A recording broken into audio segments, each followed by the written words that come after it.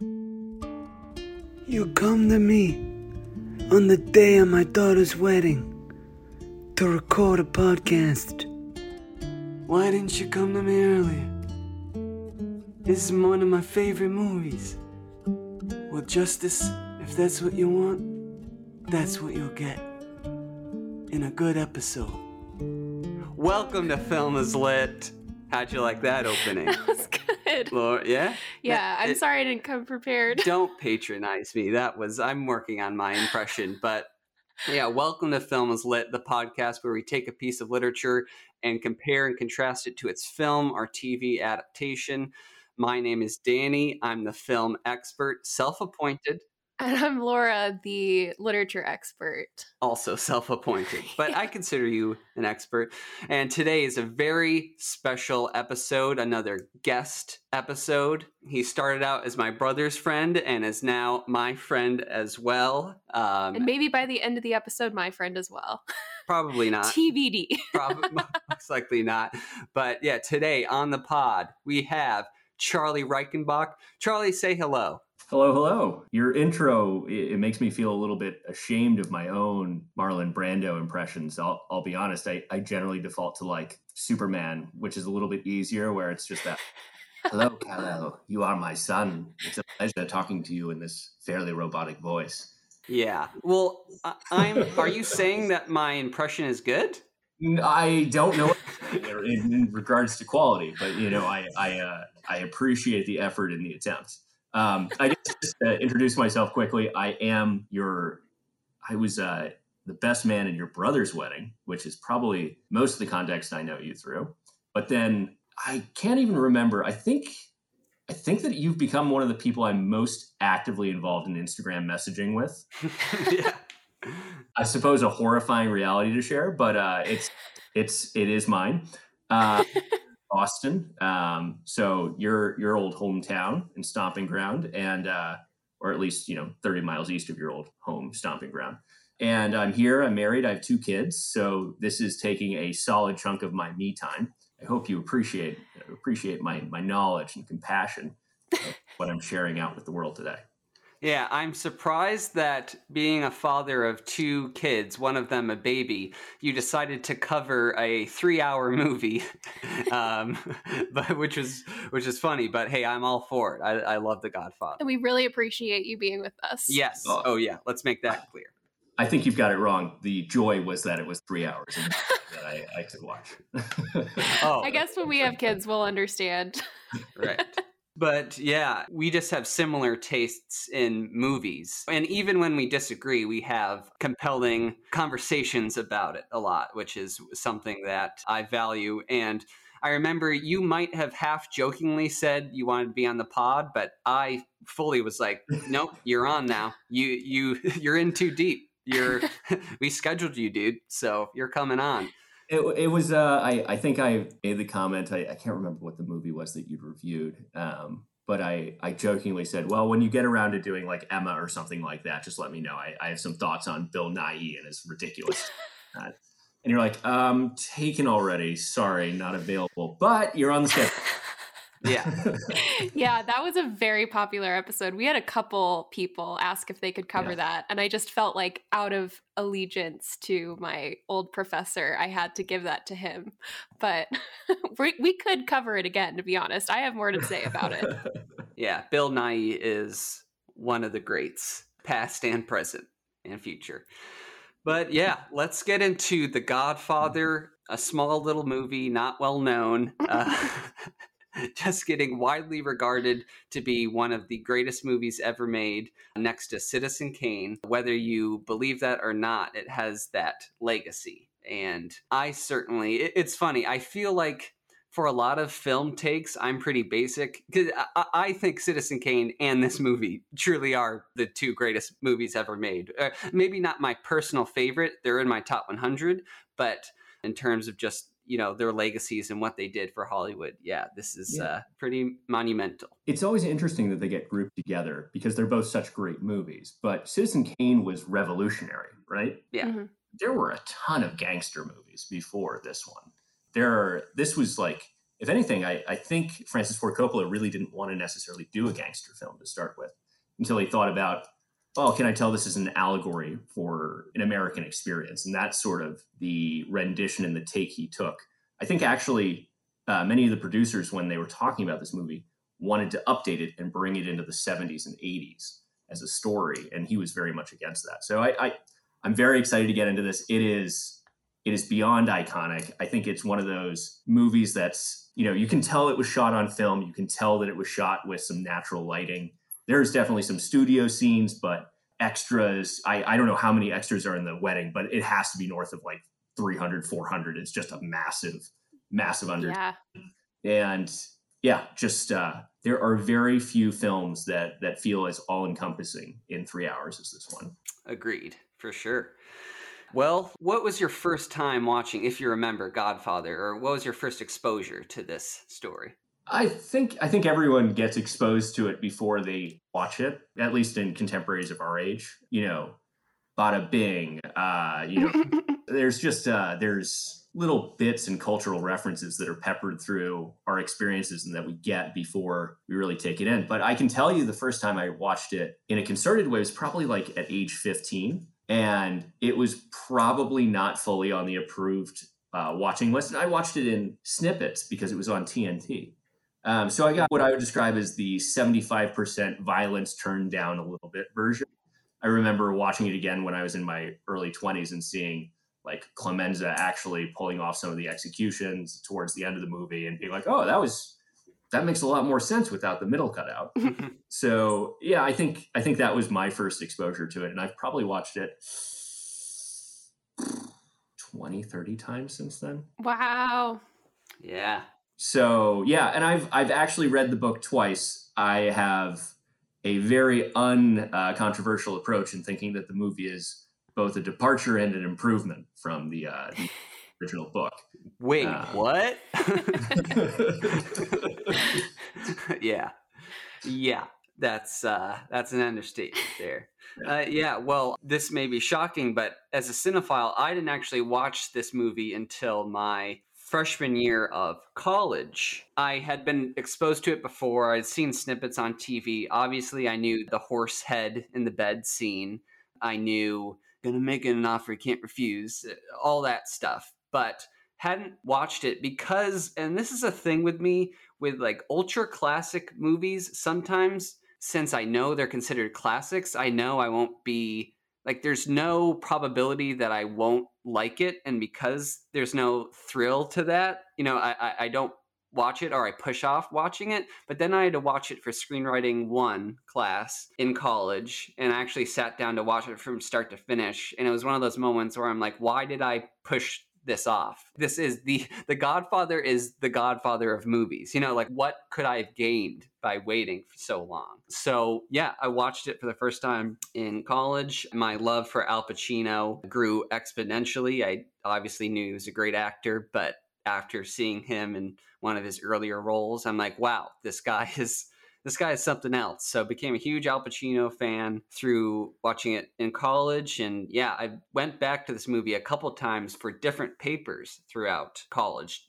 Not because it was easy to write about this movie, but it was easy, but there's so much to pull from, and I'd find out so much more about the movie, something new every time I watched it, that I could just, pull these papers out of my butt, because I'm good at physical production, but writing was something that I'm not as strong at. But I used this movie as kind of a cheat code to create some pretty good papers. So we'll love this movie. I've probably seen it 10 times, maybe a little bit more. But yeah, I read the book for the first time for this podcast, listened to it. Johnny Fontana read it. We don't even need to. Well, we'll have to get into it. But the Johnny Fontane expanded Hollywood set, Vegas set, perhaps one of the strangest departures, I would say. And I'd assume that it made it into zero of the script, but it certainly didn't make it into the finished movie in any meaningful way, which is fantastic. And it's very funny. I think there was actually a strong objection when the book came out, and it was very popular, from certain people that felt like they were being mocked by the book. In particular, I think we can all think of one, perhaps Songbird, that might be a little bit upset with his representation in this movie. Definitely. And, Mickey Blue Eyes was none too pleased with how he was showcased in the book. I think he was significantly happier with the movie, but it was also a much smaller role. Which, in our opinion, was the right decision. Yeah. Well, yeah. Read the book, listened to the book for this podcast, had a tough time getting through it. Although the story itself, which Francis Ford Coppola and I guess Mario Puzo for the screenplay shored up for this movie, was still there. So I admired that the original framework was there. And as much as I didn't like the departures in the novel, I can't deny that the skeleton, the story there, Mario Puzo should be praised for. Everything else is kind of like, yikes, especially in today's woke political times. But yeah, that's tough to get through the book. Okay, Laura. For sure. Go ahead. Well, I have a very short story. I watched the movie for the first time a couple nights ago. So the most exposure I have had to The Godfather is sort of its legacy in popular culture outside of the actual movie. And I think something that I kind of want to talk about is one of my favorite nods to The Godfather, which is Arrested Development, which I can probably word for word recite every single episode of. And so when I came across the links between this story and Arrested Development, I was like, oh, I get it. I feel like Arrested Development was sort of my gateway into The Godfather, which is so funny. It's funny that you started with a reference first. Yeah. And I feel like maybe a lot of people who aren't cinephiles have that experience, and people of our age who are a little bit younger who weren't around when the movie did come out have the same experience. I'm not sure. But really, this was the first time I saw the movie. This is the first time I read the book. I don't think I'll ever read the book again. Like, Charlie, I'm surprised that you've read it twice. I read it a while ago, anticipating it would be good. Yeah. And I felt like I had to reread it for this podcast. And that reconfirmed that it indeed is the skeleton of the story is there. That's for sure. There's actually very little that changes beat for beat in terms of the main structure. But man, some interesting adventures. Yeah, there's just a lot about the book that just didn't have to be in there, that really detracted from the overall story, the overall themes. Yeah. And I'm glad that Coppola got his hands on it and dug in the way that he did, because I think he sort of like raised what needed to come out of the book. and then, like you were talking about with Frank Sinatra, like really downplayed a lot of the stuff that detracted completely. Like, and in fact, this is something that I had in my head because of popular culture portrayals of the movie. But I actually thought that the horse head was kind of the climax of the entire movie. Like, that's what you see, right? Like in The Simpsons and Arrested Development, like there's always that horse head in the bed bit. And so I just thought that that was like the end of the whole movie. And then reading the book and then watching the movie, I was shocked that that's literally just one example of how far-reaching The Godfather's power goes. Like, that was kind of a surprise to me. So this kind of was all about correcting what I thought The Godfather was and actually bringing it into what it actually is, which was interesting. I don't know. Like, I feel like I might have a couple hot takes about this movie because the movie. Yeah, I don't want to get too far into it, but I just feel like that's what this podcast is all about, baby.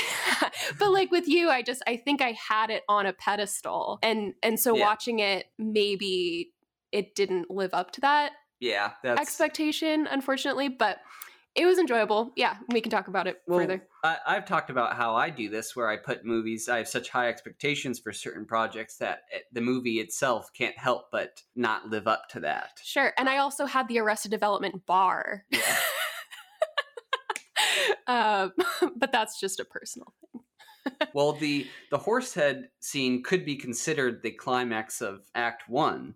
Oh, right? Definitely. And it shows, that's what's so great about the movie, is that there is no exposition to describing the family. You learn everything about the family through the wedding scene, the opening 30 minutes, all through visual cues and what the characters say in the moment. There is no point where a character steps aside and takes a moment to be like, our family is in the mob, and if we don't get what we want, we do this. It's like, no, it's all visual. The movie producer doesn't give Johnny Fontane the part, and then they kill his horse. And then, okay, message received. Right. I think that's mostly fair. I think at the wedding, there is a fair bit of exposition from Al Pacino, though, in terms of describing the old band leader story and made him an offer that he can't refuse. There's like, maybe it's not direct, but he's a very scary person. In some ways, I actually like that the construction's so natural that it doesn't feel like exposition. It just feels like social commentary at a half hour of a wedding.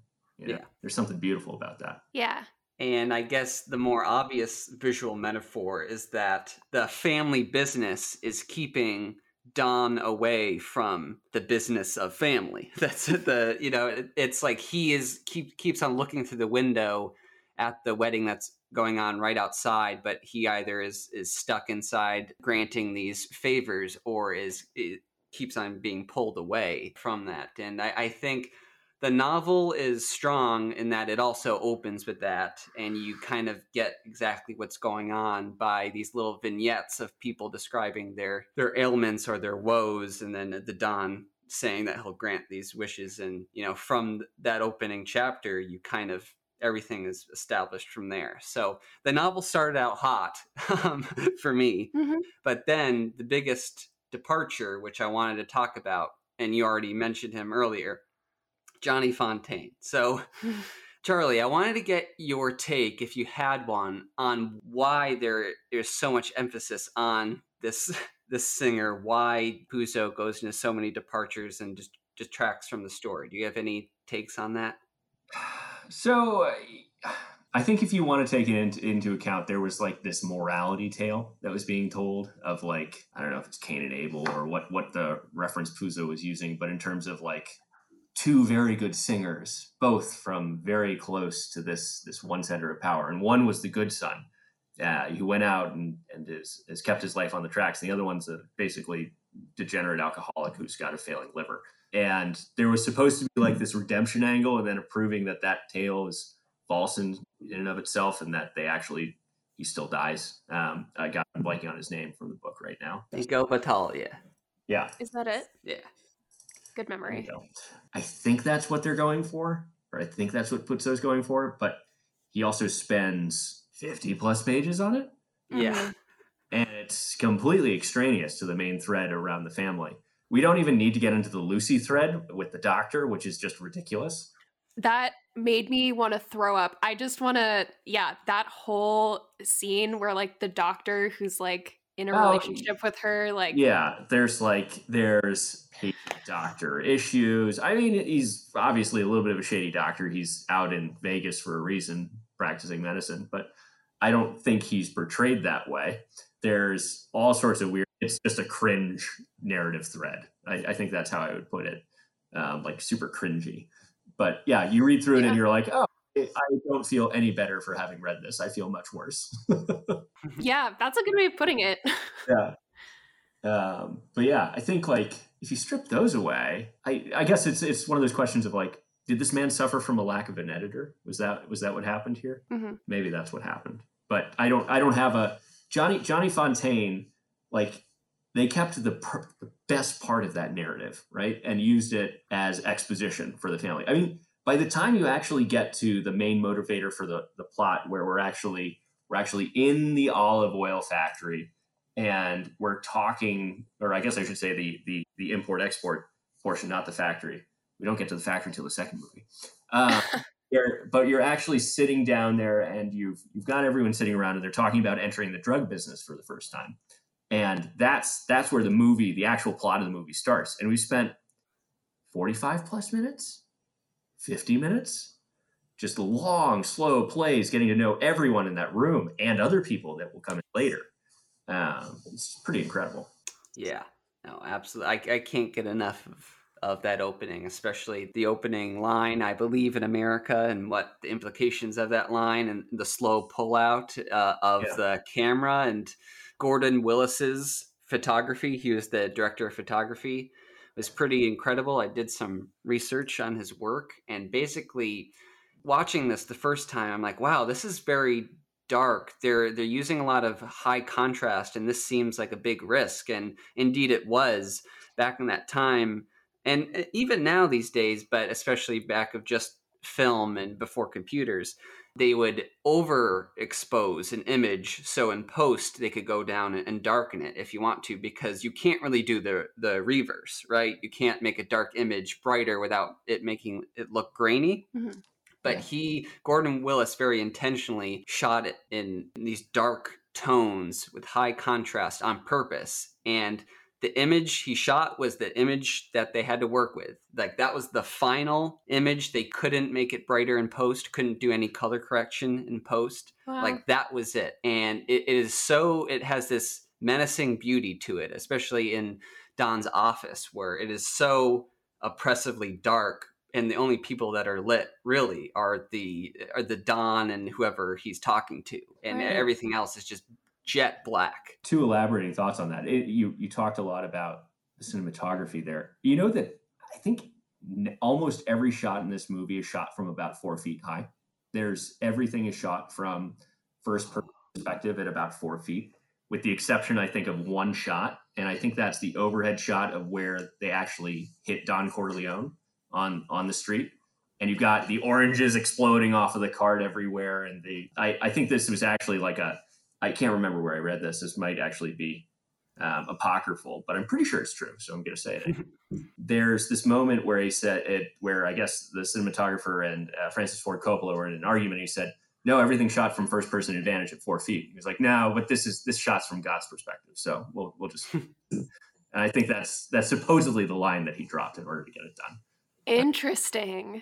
I didn't even think of that. That's kind of incredible, that detail. And what I noticed this time around watching it was there's not a lot of establishing shots sometimes to kind of throw you into the character's perspective. Like when Tom Hagen is kidnapped, the next time you see him, it just cuts to Sollozzo, and then Tom Hagen's there. And I'm like, wait, where are they? And it's like, oh, Tom Hagen doesn't know either. So we don't know. And that's kind of the brilliance of the storytelling there, is that, the cinematography matches what the characters are feeling or doing. Like when Michael decides to kill Sollozzo and McCluskey, he sits down in the middle of the frame to visually tell you, I'm taking over now. Sonny isn't dead yet, but it's kind of a foreboding metaphorical hint that like Michael's going to be in the center now. So yeah, gosh, the movie. I can't talk enough about the movie, but I don't know if you had any other differences between the book and the movie that you wanted to discuss. So I actually think one of the interesting things you mentioned the opening dialogue, which is nearly identical between the two in terms of its place is a little different, but the dialogue is very, very similar in terms of, and I think he's disparagingly described in the novel and not in the book as the Undertaker as kind of the setup. And so you have I think the interesting thing is that it's not often that you start with a ancillary character to really establish your movie in that way with a long soliloquy. That's much more of something borrowed from traditional play or stage production, right? Where you might have some opener or somebody that comes in from time to time to just do some long expository piece. But so much of the book is how you're supposed to feel about someone before they actually say anything. Like short, fat, brutish, brooding, stupid, unintelligent, belligerent. There's just like everyone has 5 adjectives attached to them before they open their mouth. And so it's just a very different way of setting up and thinking about a person. I also just, what's so interesting to me is that while the movie is this like crisp, incredibly clean, narratively paced beautifully, the book's a mess. It is. You look at the movie, which is so clean narratively, and it's sort of a wonder that they're the same story. But they really are. I completely agree. Yeah. When I was reading the book, there were so many times where I felt like a character was going to be important. For example, Johnny Fontane, we've talked about him already, but there were so many times where I was like, okay, this has to lead somewhere. And it just didn't. And I was frustrated that I felt like there was so much that I wanted to learn about other things, like, but it just was taken away by like storylines that I didn't feel were important. And the movie cleaned it up so nicely. And I agree, like when you were talking about Johnny Fontane being used as like a narrative piece to sort of push things along, I completely agree. I think like, I don't know how Francis Ford Coppola went into the book and mined for those things, but he did it. And I think, yeah, it made the movie a lot more streamlined. Even if you take someone like Fredo is a tragic character in the movie. And it becomes much more tragic over time. In the book, he's like a clown. He doesn't get like nearly enough credit. He goes from being a clown to like a playboy in the second half, and not in like a tragic character format, not in anything that like John Cazale could dig into. Like if you presented him and had him play that character, he probably would have said, "No, I'm not doing this. This is well below my grade." But just by twisting some of the, I actually think that, and I could be wrong on this, I think Fredo might have a larger role in the movie than he does in the book. So if you actually think about what the light comes up on a little bit, that does as well. Like if you think about the book spends so much time with Tom Hagen and so much time prior to the actual assumption of control of the family. And that's just a completely different balance in terms of where it spends its time. And I think that it's all for the better. I'm trying to think if there's anything that's dropped from the book that I'm upset about. Yeah. Yeah. Well, yeah, I know that the movie adds the scene when the Don wakes up and he's at home after being shot, and then Fredo says like, I'm going to go to Vegas and, learn the casino business. In the book, he's so petrified from the assassination attempt that he goes into hiding, and you don't hear about him again until like the final couple chapters of the book when they're, at Vegas, and then it goes to Michael's reign. I think like they did that with Luca really well. I think that if Puzo had really focused on Luca and done a bait and switch, which he did, but he did that with so many other characters.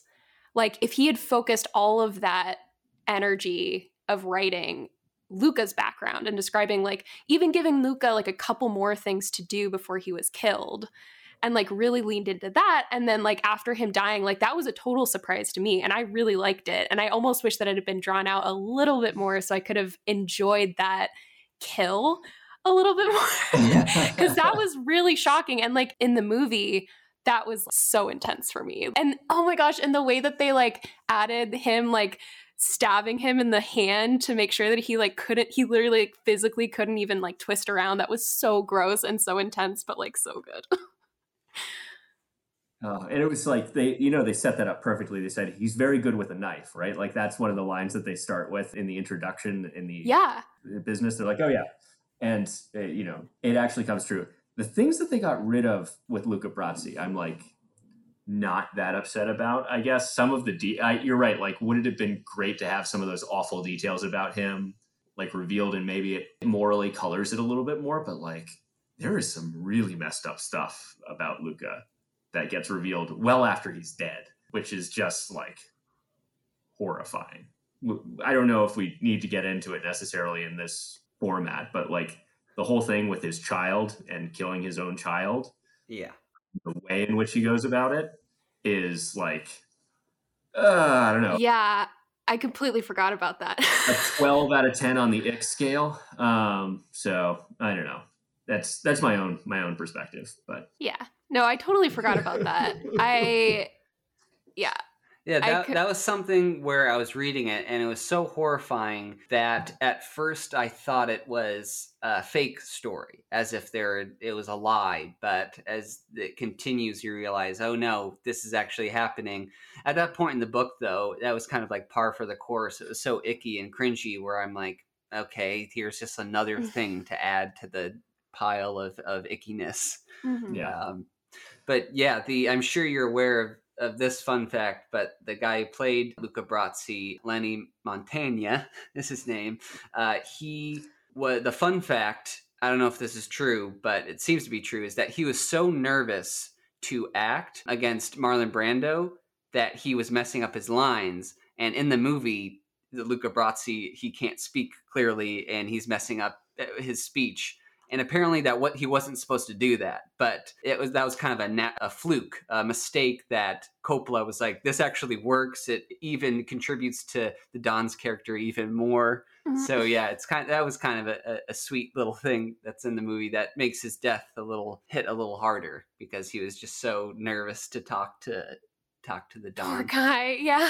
Yeah. If you actually like the Luca Brasi in the movie, even though there's this awful story about the band leader, is actually like a fairly super loyal, very like intimidated, very cares deeply for Don Corleone, and then like.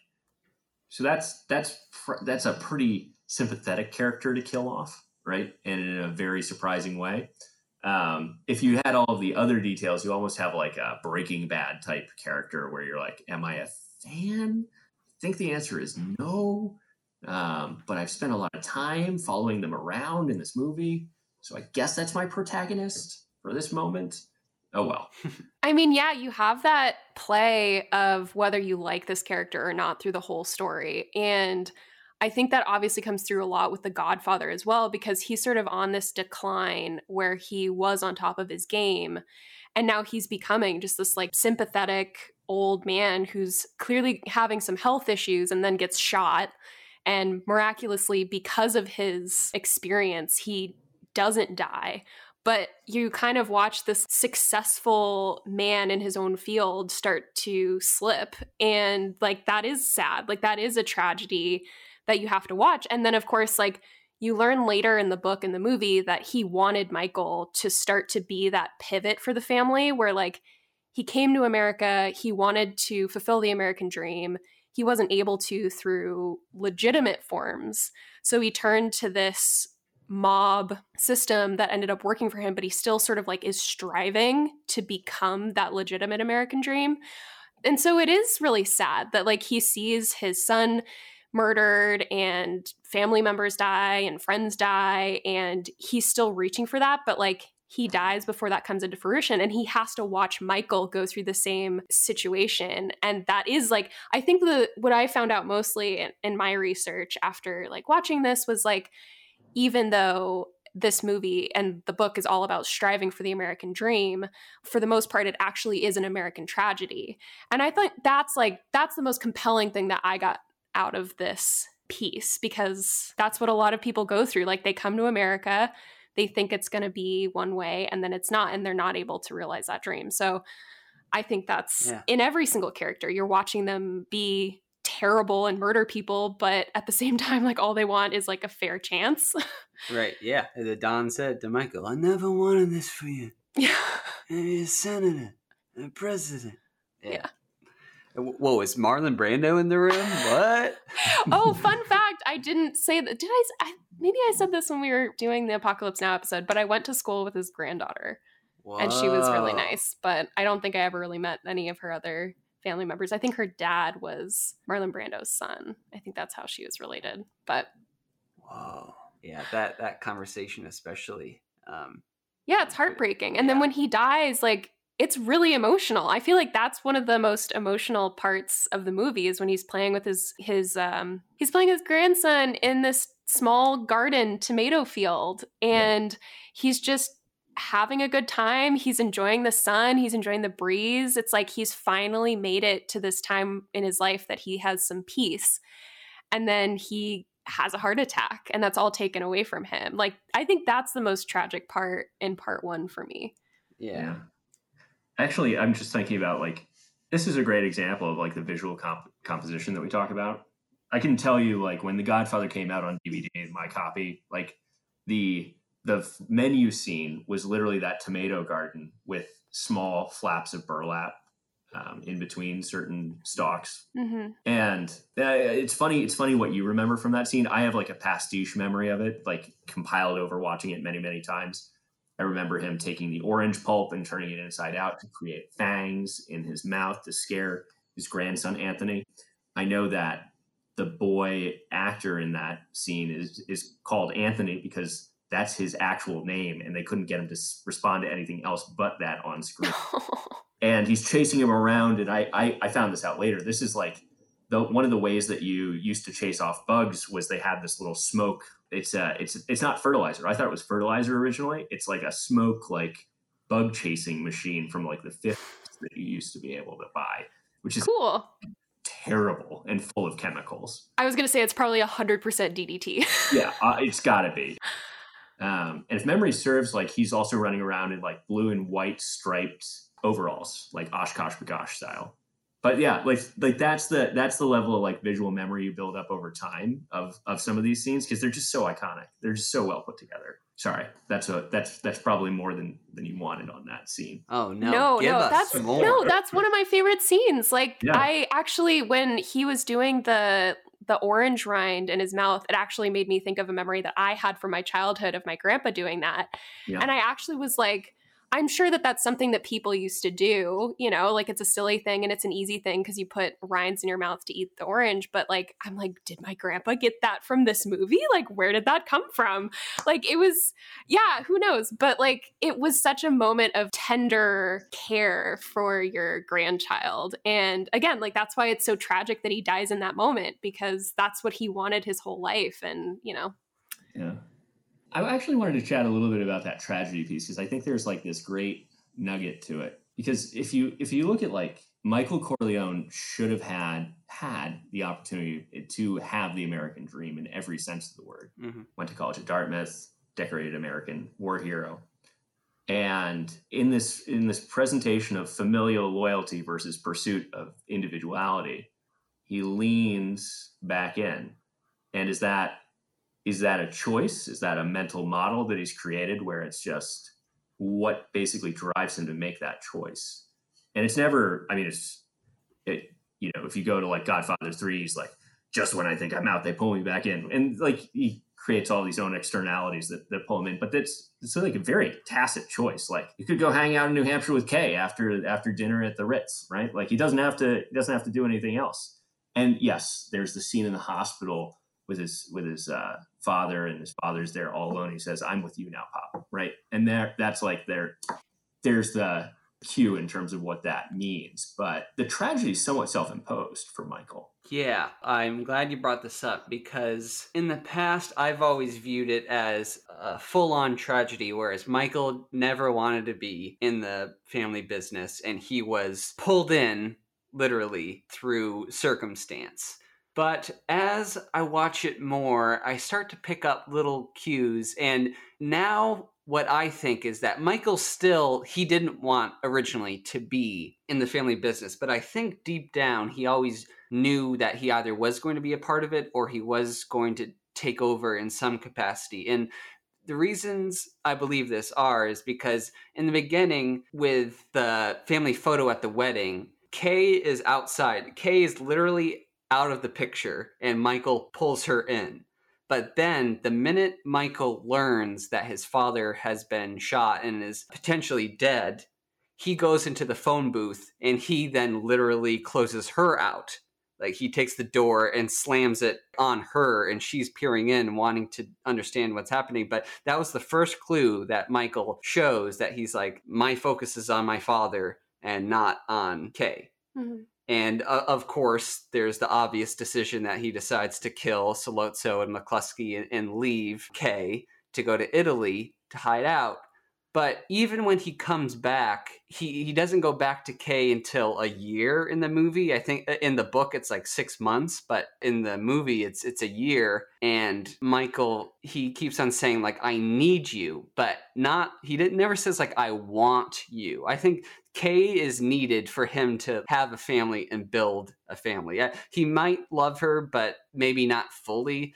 And I just think through these subtle clues of him shutting Kay out in the beginning, and then when he comes back, their marriage is kind of more of a transactional. Yeah, transactional. Thank you. Yeah. Very strategic in that way. So to sum that up, I know I'm going on a long-winded speech here, but I think that it is tragic how his brother died and how he was pulled into it. But I do think there's a part of him that was always destined to become the Don. And I think he knew it too. That's kind of my... Well, the book definitely talks about fate a lot. Yeah.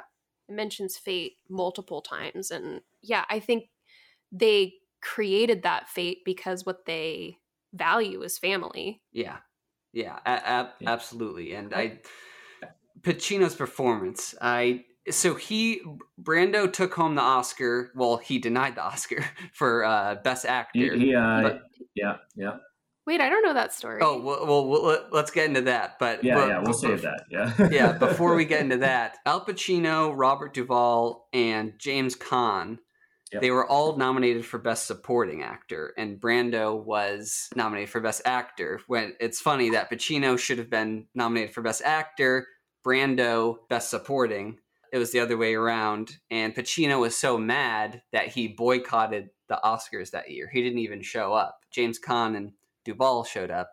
They didn't have a chance at winning, but yeah, so I think he's kind of completely right. Like, Michael is the main character, and Coppola made the wise decision to make his character the focus in the movie, whereas the book, it's kind of a 50-50 split, I think, between, the Don and Michael. Not to interrupt, but I think it's more like a 15-15 split because they're so focused on all this morass of garbage outside. Yes. Like, they spend hours and hours just way out in the hinterlands of the story. So yeah, it's a 15-15 split in my mind. Yeah. Coppola made the wise decision to focus on Michael, and just one of the best performances of all time, in my opinion. Best actor performances, let me rephrase. The iconic scene of the assassination attempt when he gets the gun and he steps out, and you know that, okay, it's supposed to go down, but he hesitates and goes off script and then sits back down, and you're like, oh shit. And then that look in the eyes of what's going to happen, like, can I really go through this? And the brilliance of that scene is that you, as the viewer, you want him to kill these men, but at the same time you don't, because you know that it could go wrong. You know that he could get caught. He could go to jail.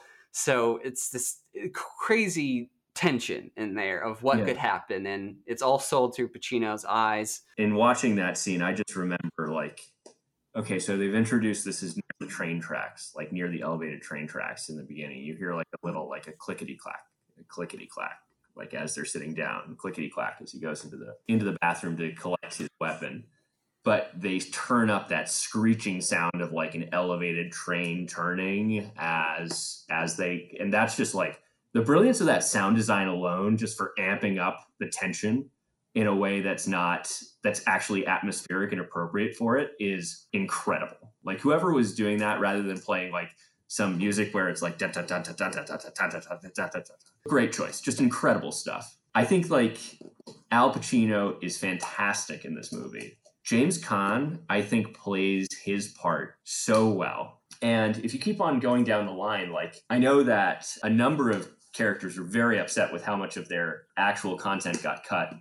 James Caan was furious. He said he had like 45 minutes of content that got cut. Oh, really? Wow. Yeah. And was complaining bitterly to the editor and, basically cursing him out at the Oscars. You son of a bitch, you cut out 45 minutes of my content. Like, yeah. But James Caan, I don't know if you've seen any of his other work, like Time. Elf.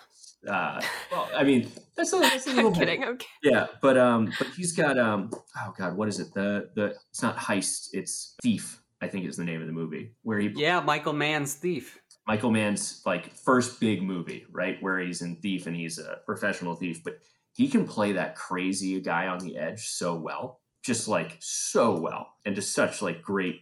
He's just got like an incredible physical danger to him that he just like execute, like when he establishes it so well in the beginning of the movie when he goes out to confront the photographers from the FBI and he takes the camera and he hurls it to the ground and then takes a couple dollars and just throws it. That was all ad-lib. None of that apparently was in the script. That's just him creating a physically terrifying human in that moment. And he just close talks everyone throughout the entire movie. He's like 3 inches away from their face, whether it's Clemenza or whether it's him coming up really, really close to like Fredo in some of the scenes, or clapping, Al Pacino on the face and saying things like, "Oh, look, they like punched you in the face and you got a little bit upset."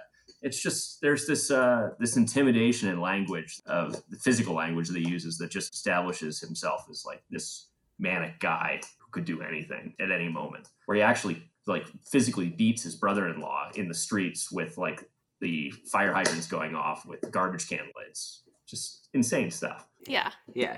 When he slaps Michael, you're taking it all very personally. Very personally. Yeah, I always laugh at that. Yeah. James Caan really was perfect for the role. He really exemplifies the hot-headed brute really well. I definitely agree. I haven't seen enough of his past work. I've seen Thief, but there are some others that I definitely need to check out. I think he's most well known, as Laura said, for Elf these days, outside of The Godfather, of course. But yeah, he's a great actor, and I like how each of the sons inherited a part of the Don in a way. Like Sonny is the brute, the hot-headed brute. Fredo, it kind of has the Don's childlike innocence, I guess, or like the magnanimous quality where, how the Don, he's in a dirty world, but he plays clean, I think is the quote I heard. Like as much as clean as you can play for the head of the mob. Well, he won't get into drugs, right? Yeah. Yeah, and he won't, He has his own moral code. Yeah, he has a moral code, which Michael inherits the cunning intelligence of his father, but obviously is a little more brutal and fatalist towards the end. And so his intelligence leads to him ending out on top, where all the other families fall. But at the same time, he becomes these. And that incredible scene, when he's becoming the godfather to his nephew and everybody's getting slaughtered. One of incredible.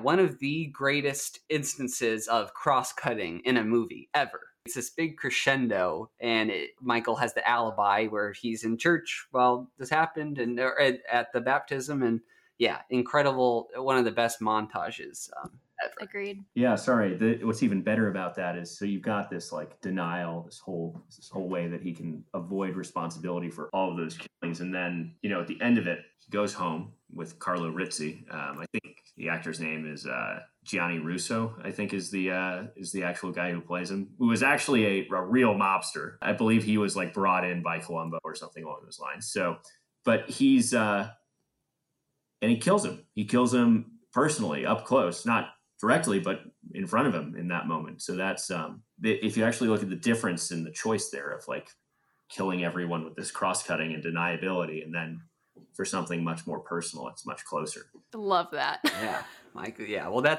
that's Michael at the end. But let's talk about his stint in Italia or Sicily, to be more specific. I think it's a little too long in the book, as most things are. It's just too much time spent on It's funny how The Godfather seems so quick in comparison to the book when The Godfather's 3 hours, but that's just the truth.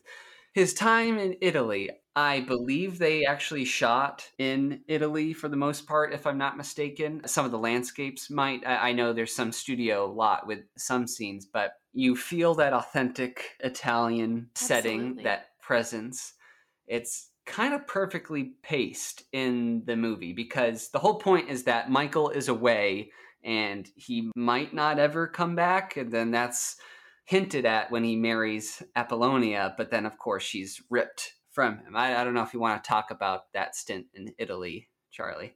Well, I think and you mentioned it in the book, it's really meandering. It doesn't seem like it's going anywhere. It's not super purposeful. The only thing that it actually, what I will say, there's one thing that they don't include this is the first thing that's in the movie, or not in the movie, but is in the book that I would say I did appreciate is that so Apollonia is murdered in Sicily, obviously by one of his 2 bodyguards, whose names I'm blanking on. But in the book, that guy ends up in America, in Buffalo, at a pizza joint.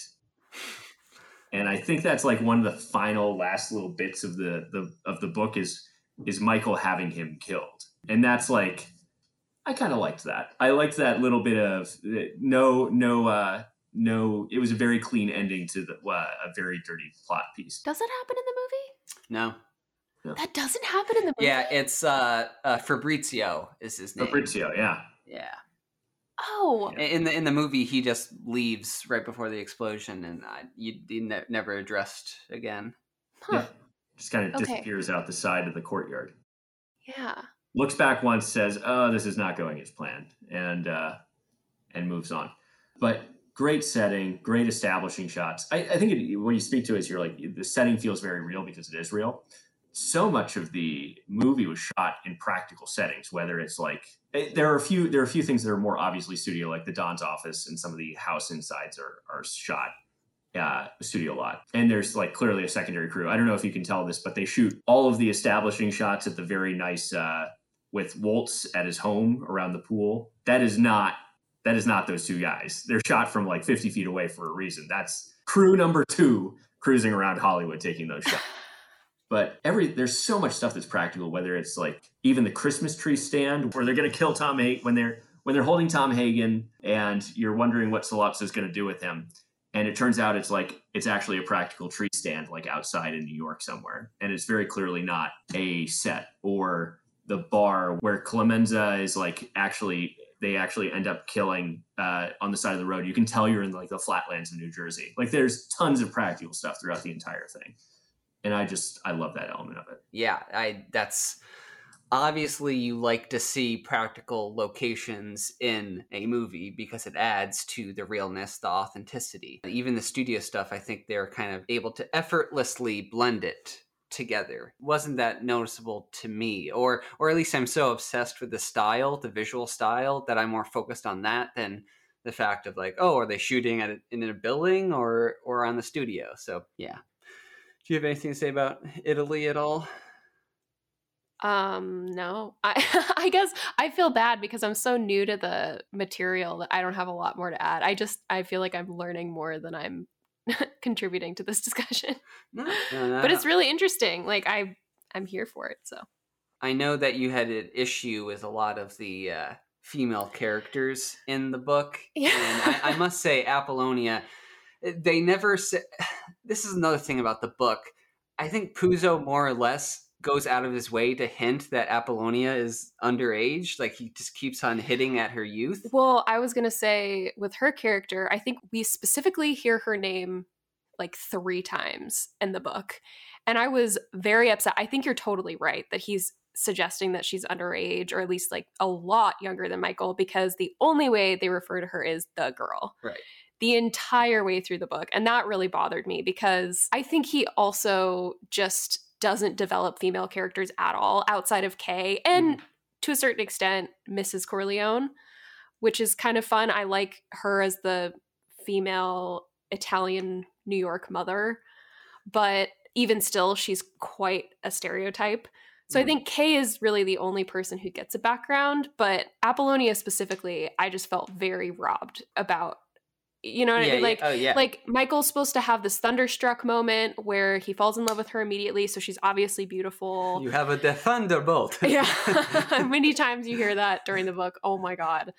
But yeah, it just feels like she is only there to like dangle this other life in front of Michael and say like, this is what he could have had, but he got pulled back. And it's just like, it's just disappointing that she gets nothing but a gruesome murder at the end of her life. Like, poor woman.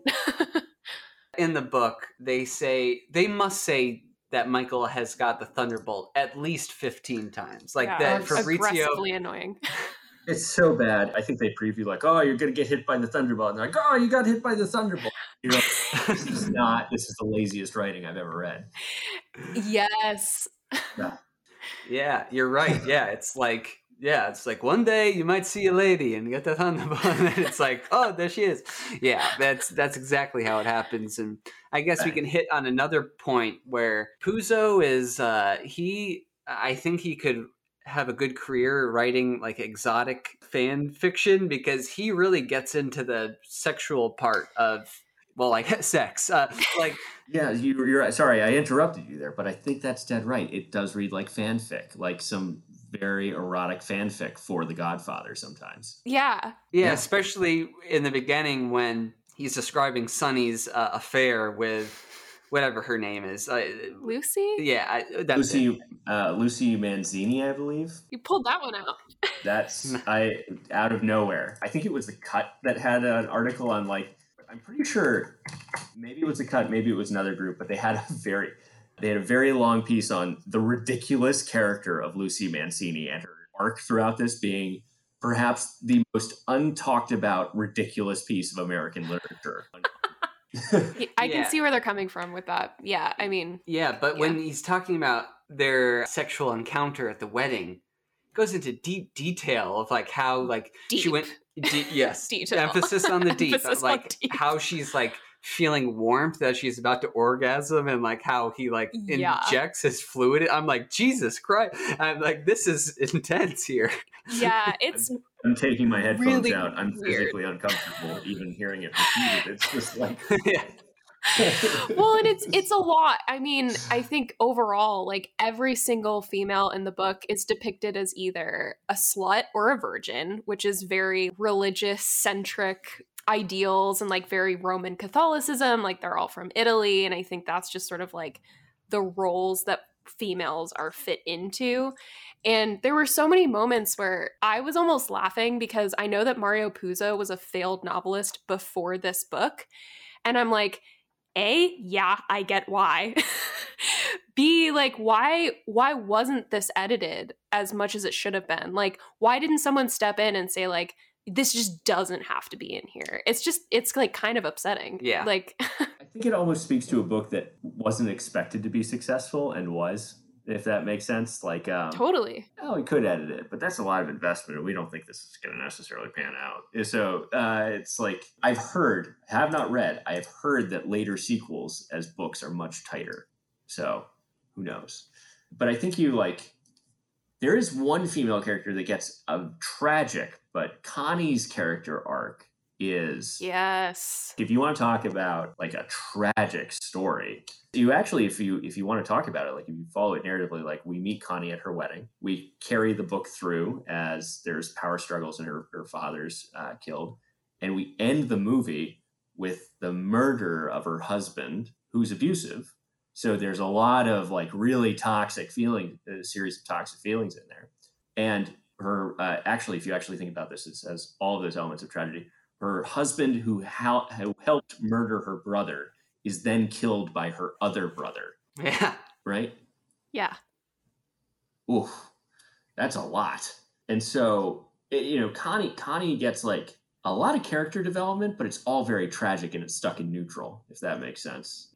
She, in the second movie, gets a much more interesting character arc.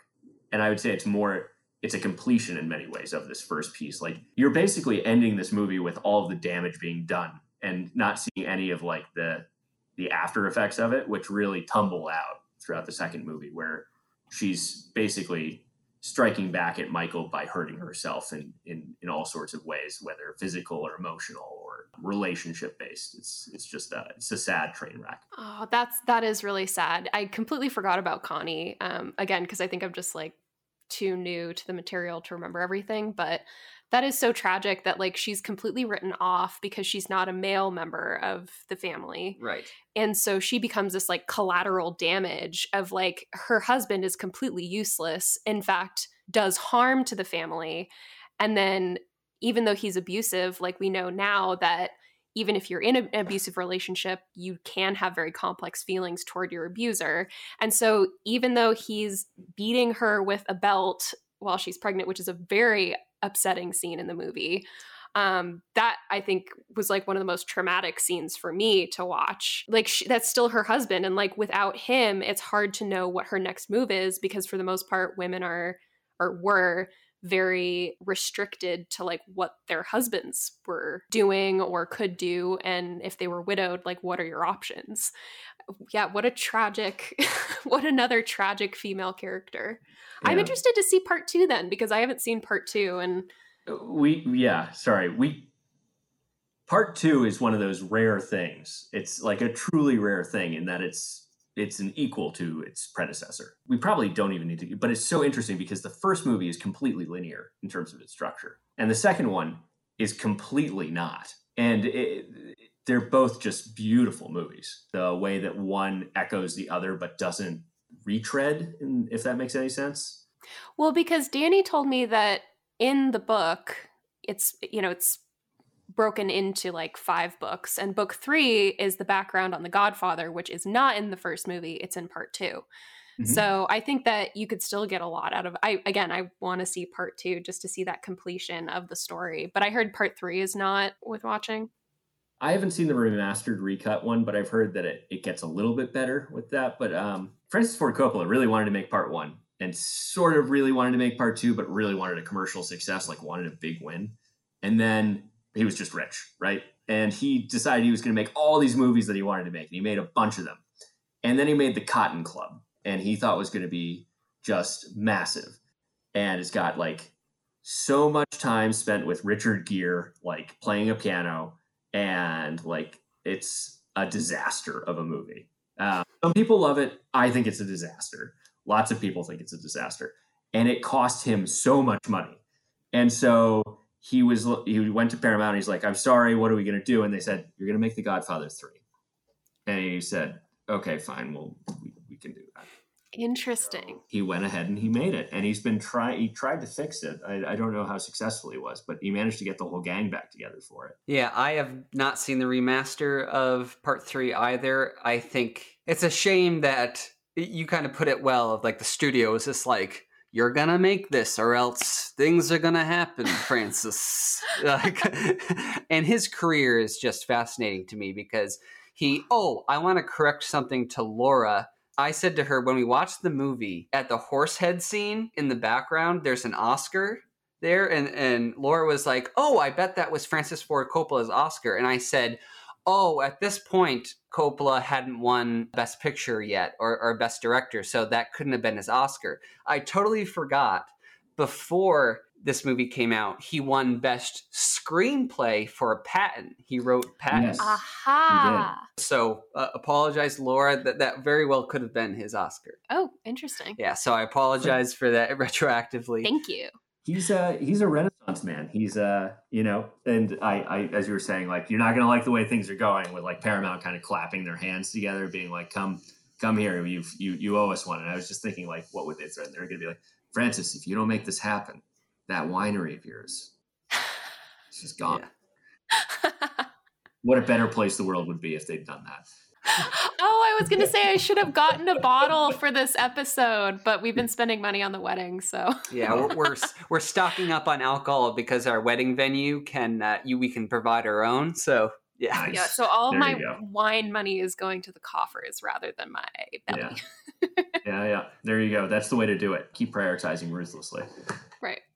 But yeah, the third one's a mess. The second and first, though, are just like fantastic. I think one of the things that I wanted to touch on, and I feel like we have to touch on, is the portrayal of some of the protagonists in the book versus the movie. And I think we started talking about this at the top, but like the Don is described as a physically squat, kind of small man who's fat and looks like, I think they describe him as somebody who would come be a handyman on your house at various points in time.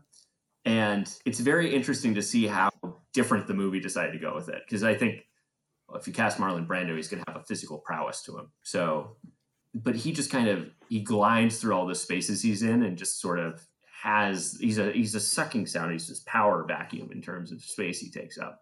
And I think that's really unique to see such a departure in terms of casting and in terms of, but in many ways it still reflects like how much those artistic casting choices can make in terms of the tone and the setting and the way things are perceived. If you cast different people in these roles, would the movie be any good?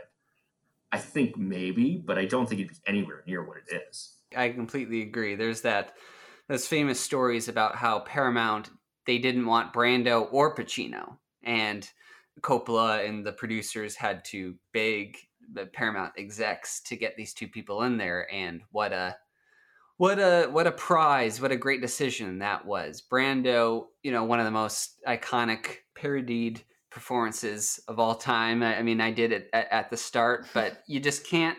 It's just so unique. It's so The Godfather, and it's so famous that it even overrides the source material. Well, I was going to say, to Charlie's point, there's nothing in the book that suggests that he acts the way he does in the movie. Yeah. Like you said, he's even physically described different. So that's fully either Brando's vision or maybe it was Coppola's vision, but it brings so much to the character. Just interest, like he's not just your normal run-of-the-mill mafia boss. Like, yeah.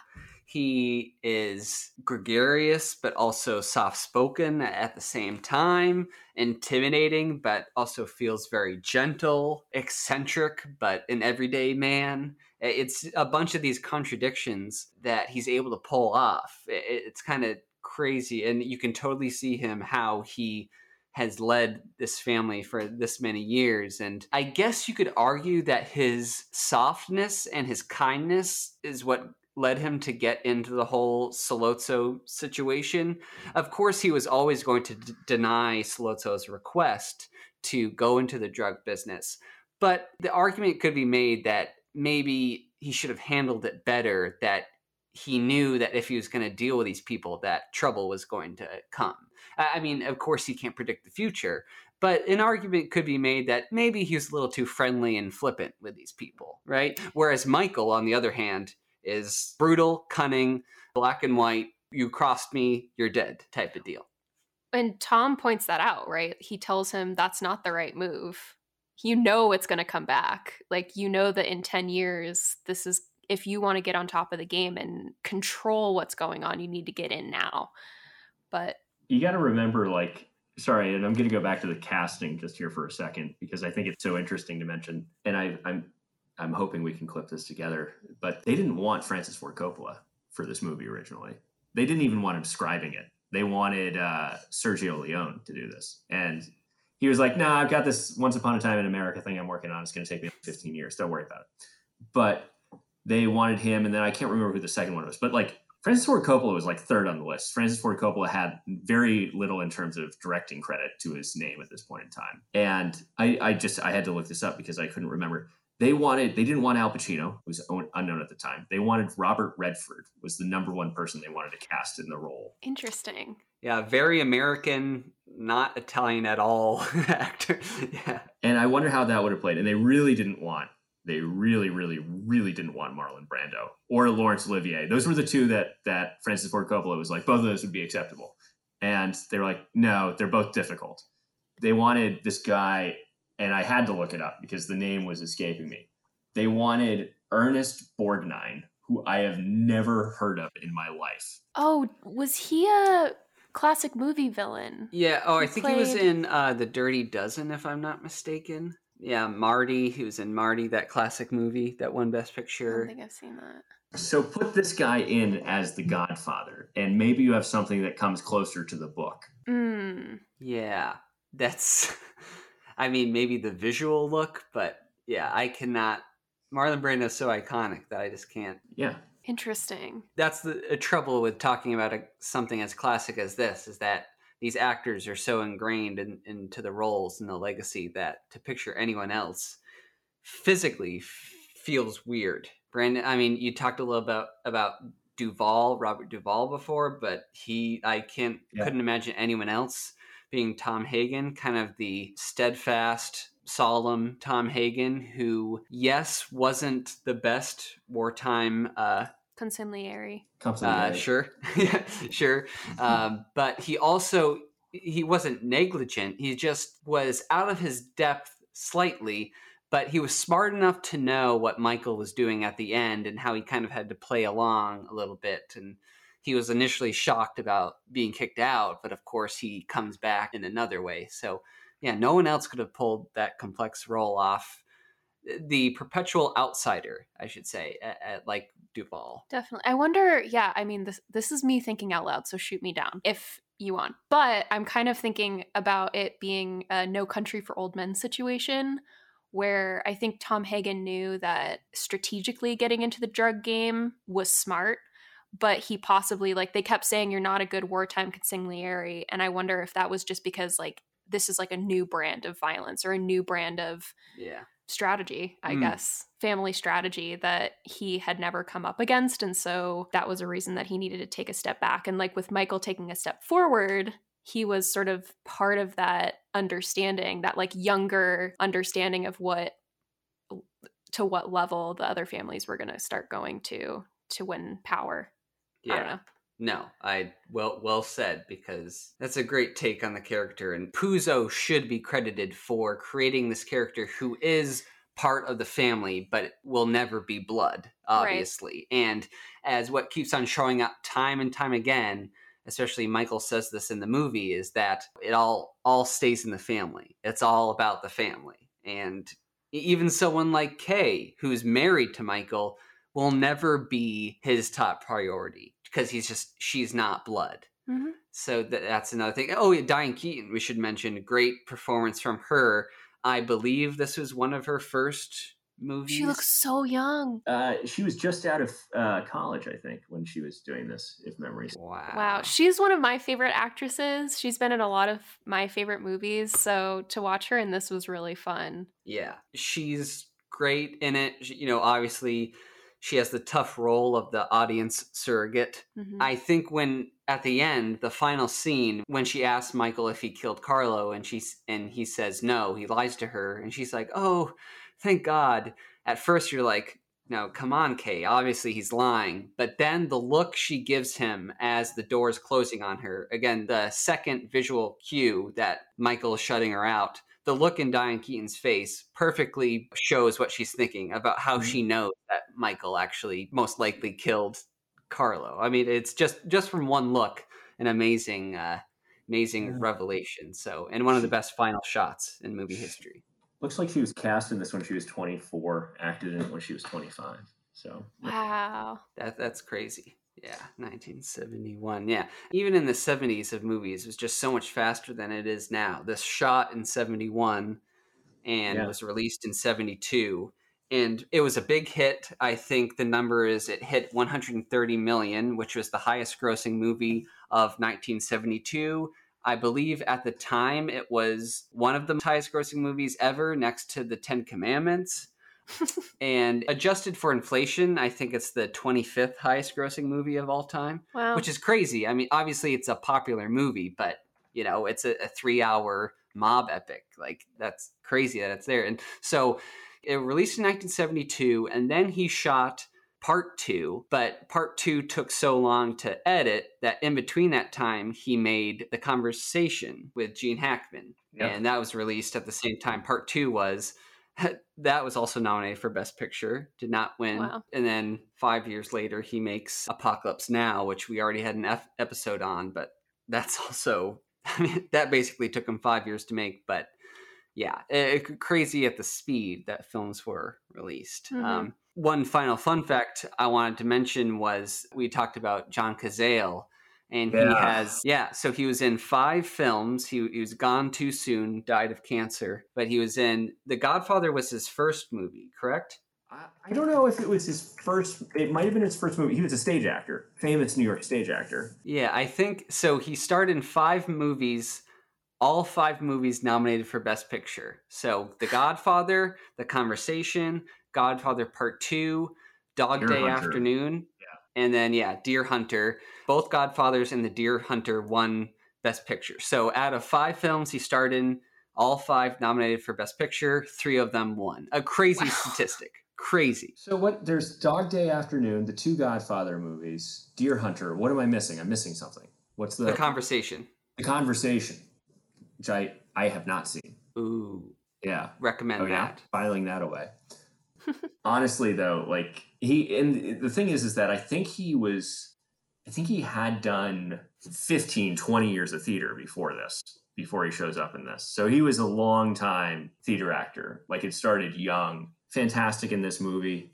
There are these scenes in The Godfather 2 that he plays, and these conversations between him and Pacino, where, as someone with siblings, like, the relaxed nature that sometimes occurs when you're just like hanging out, like the 2 of them in Cuba having a beer at like a small stand in the afternoon. There's just like this relaxed, completely natural behavior going on behind them. And I know that they were friends from their time in theater. Like, Pacino and Cazale knew each other really well. And I think that just comes through so beautifully and later on. But yeah, died so young. So young. Can you remind me who he plays? I'm sorry. Fredo. Okay, sorry. Yeah, I didn't put that together, but wow, that's incredible. He doesn't get a ton in this movie, but he gets so much in the next movie. He gets some in this movie. Like he gets crying on the street corner on the actual edge of the curb of the street. Gun still in. Does he still have his gun in his hand? They don't have him like. Do you think he drops it? Yeah, he fumbles it. He fumbles it, but he picks it back up, and I think he's like crying in his trench coat with his arms hunched. Oh. Yeah, there's just like some of those visual cues that you have throughout this are like later on, Mikey, this is Las Vegas. You don't talk to Mo Green like that. He does get some stuff to work with, but in the second movie, he just gets so much more. And it does bring me back to this concept that you were mentioning around blood, right? And it's really interesting if you think about it. Like Michael invests so much of his time in talking about the importance of blood and how, people that marry in or people that aren't family, you can't fully trust. And I've not to spoil it too much, but like the biggest betrayals of his entire life are from blood. That's got to be a shattering piece for him in terms of what he's created loyalty to. Yeah. And it's really interesting that probably the most loyal people to him this entire time wound up being Tom Hagen. That's not okay. That so yes, that's really interesting. So when I was reading, I thought the bait and switch was going to be that Tom Hagen had sold out The Godfather. And I actually was ready for that to be the end of the book. Like when they're talking, when Tom has a conversation with Michael and they're talking about like, oh, whoever comes up basically is like the Judas who comes up and says like, oh, Solozzo, or no, the Taglieri family wants to talk, isn't it? Tattaglia. What is the other? Tattaglia family like wants to talk. Whoever says that to you and is ready to make up the meeting is the person who sold you out. And when he's telling Tom that, I was like, oh shit, what if that happens with one of those other guys, but it's actually Tom? And then when that didn't happen, I was like, oh, that might have been a missed opportunity. Like, what if it had been Tom pulling the strings the whole time? Oh, that would have been. But they kept making such a big deal about how blood is, who you trust. And Tom wasn't blood. And there were a couple times where he kind of got snubbed. And I was like, in a lot of ways, like, I know he owes allegiance to the family because they picked him up off the street. But at the same time, he's not blood. So I don't know. The whole time I was waiting for something to be Tom Hagen's plan, his whole plot. But no. But anyway, I loved his character. And I think you're right. Like, he goes to show that blood isn't necessarily the only indicator of who's going to be loyal to you. Yeah. Amen. Well, we could talk about this for a lot longer. Maybe we'll have you on for part 2 of Godfather Part 2, but in a few seasons. Yeah. Yeah. So Charlie, your final thoughts, if you have any, and your final rating for both the book and the movie, out of 4 stars. Out of 4 stars. Yeah. Final thoughts. I think, I think it's fairly described as a seminal piece of American cinema. I think that's a completely fair description. I think it's iconically shot and is like one of those movies that it was a period piece when it was made, and it continues to be a fantastic period piece. So I think completely worth watching. I would give it, not to get cute with the stars, but 3.75 stars, maybe close to 4 stars. I'd say 4 stars. Let's just go with 4. And the book, I would give 1 out of 4 stars. Maybe that's a little high. It's got some good dialogue occasionally, but it also has some really troubling stuff. So yeah, that's my rating. Awesome. Laura? I'm not going to stray too far from those ratings. I think with the book, I've run into this in the past with Lolita, where I'm like, if anyone asked me if I would like, oh, should I read this book? I would just flat out say no. Like, don't waste your time. I think I agree. There's some good dialogue, but and the skeleton of the story is interesting. But overall, there's just so much upsetting stuff, like how women are treated, how minorities are degraded and, downplayed. It's just, there's just so much upsetting stuff that I would never tell anyone to go read it. So I would say, 1 star is probably the highest I could go. It's not the lowest I could go, but we'll throw out a star for it being responsible for generating this movie. I don't know if I'm a huge fan of the movie. I think just because it's well regarded and I understand why, I'm going to give it a 3 out of 4. I did enjoy the whole mafia theme, and the dialogue is great. The acting is incredible. The cinematography is wonderful. The directing is wonderful. So for all of those reasons, I'm giving it a 3 out of 4. But I'm going to watch more Arrested Development episodes before I watch this movie again. Sure. Yeah. A nice palate cleanser. Yeah. It's along those lines. The second one is worth watching, and they at one point in time did create a sequential filming of The Godfather that was on TNT. I think it was like 6 hours. Wow. Maybe we'll try that. But yeah, we're definitely going to check out part 2. Yeah. For me, yeah, the book, it's such a shame that Puzo essentially sabotages his own masterpiece, because the story is great. One of the best stories, in terms of mob stories. But there are all these diatribes, all these non sequiturs that are so weird and sexist. And he's argued in the past that the reason he included all the racist stuff was to show how Italians thought of minorities, which is a fair point. But he doesn't make a good enough case that this is what the characters think, not me, Mario Puzo, thinks. He keeps on hitting the same point over and over. That's like, are you racist? Yeah, are you saying this? Yeah, because it sounds like it's not coming out of a character's mouth. It's coming out of like in context. Yeah, right, exactly. Like, this is where I'm coming from. So I agree with both of you. He should be praised for the story, for the skeleton, but everything else is terrible. So 1 stars all around. It's a bunch of 1 stars. So yeah, yikes, Mario. But but the movie, though, I mean, I hate to be that guy, but 4 out of 4 for me, one of the best movies ever made. I respect your opinion of 3 stars. I respectfully disagree, but hey, where art is subjective. All right, well, Charlie, wow. Yeah. I'm sure you have to get back to all your responsibilities that fatherhood holds, but yeah. I'm looking out at the window at my son who's throwing apple slices around. So I should probably get back to that. Awesome.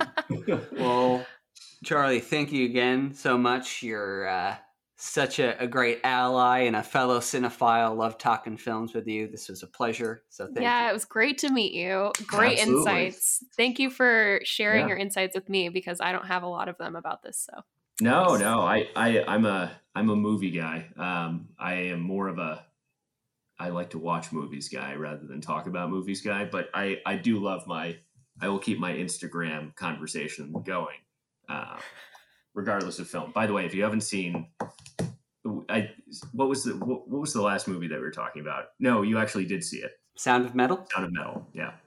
Yeah, Charlie, I saw it and I loved it. And over the next couple of weeks, it's become my favorite movie of 2020. I love it. I can't stop talking about it. Yeah, it's incredible film. Incredible. It actually reminds me a lot of $1 Million Baby. There's just like an uncomfortable, unexpected narrative throughout the whole thing. Yeah. Completely agree. All right. Well, thanks for listening. Follow us on Instagram at FilmWasLitPod, and we'll see you next week when we cover The Prisoner of Azkaban. Ooh. Yay! All right. We'll see you on the next one. Bye.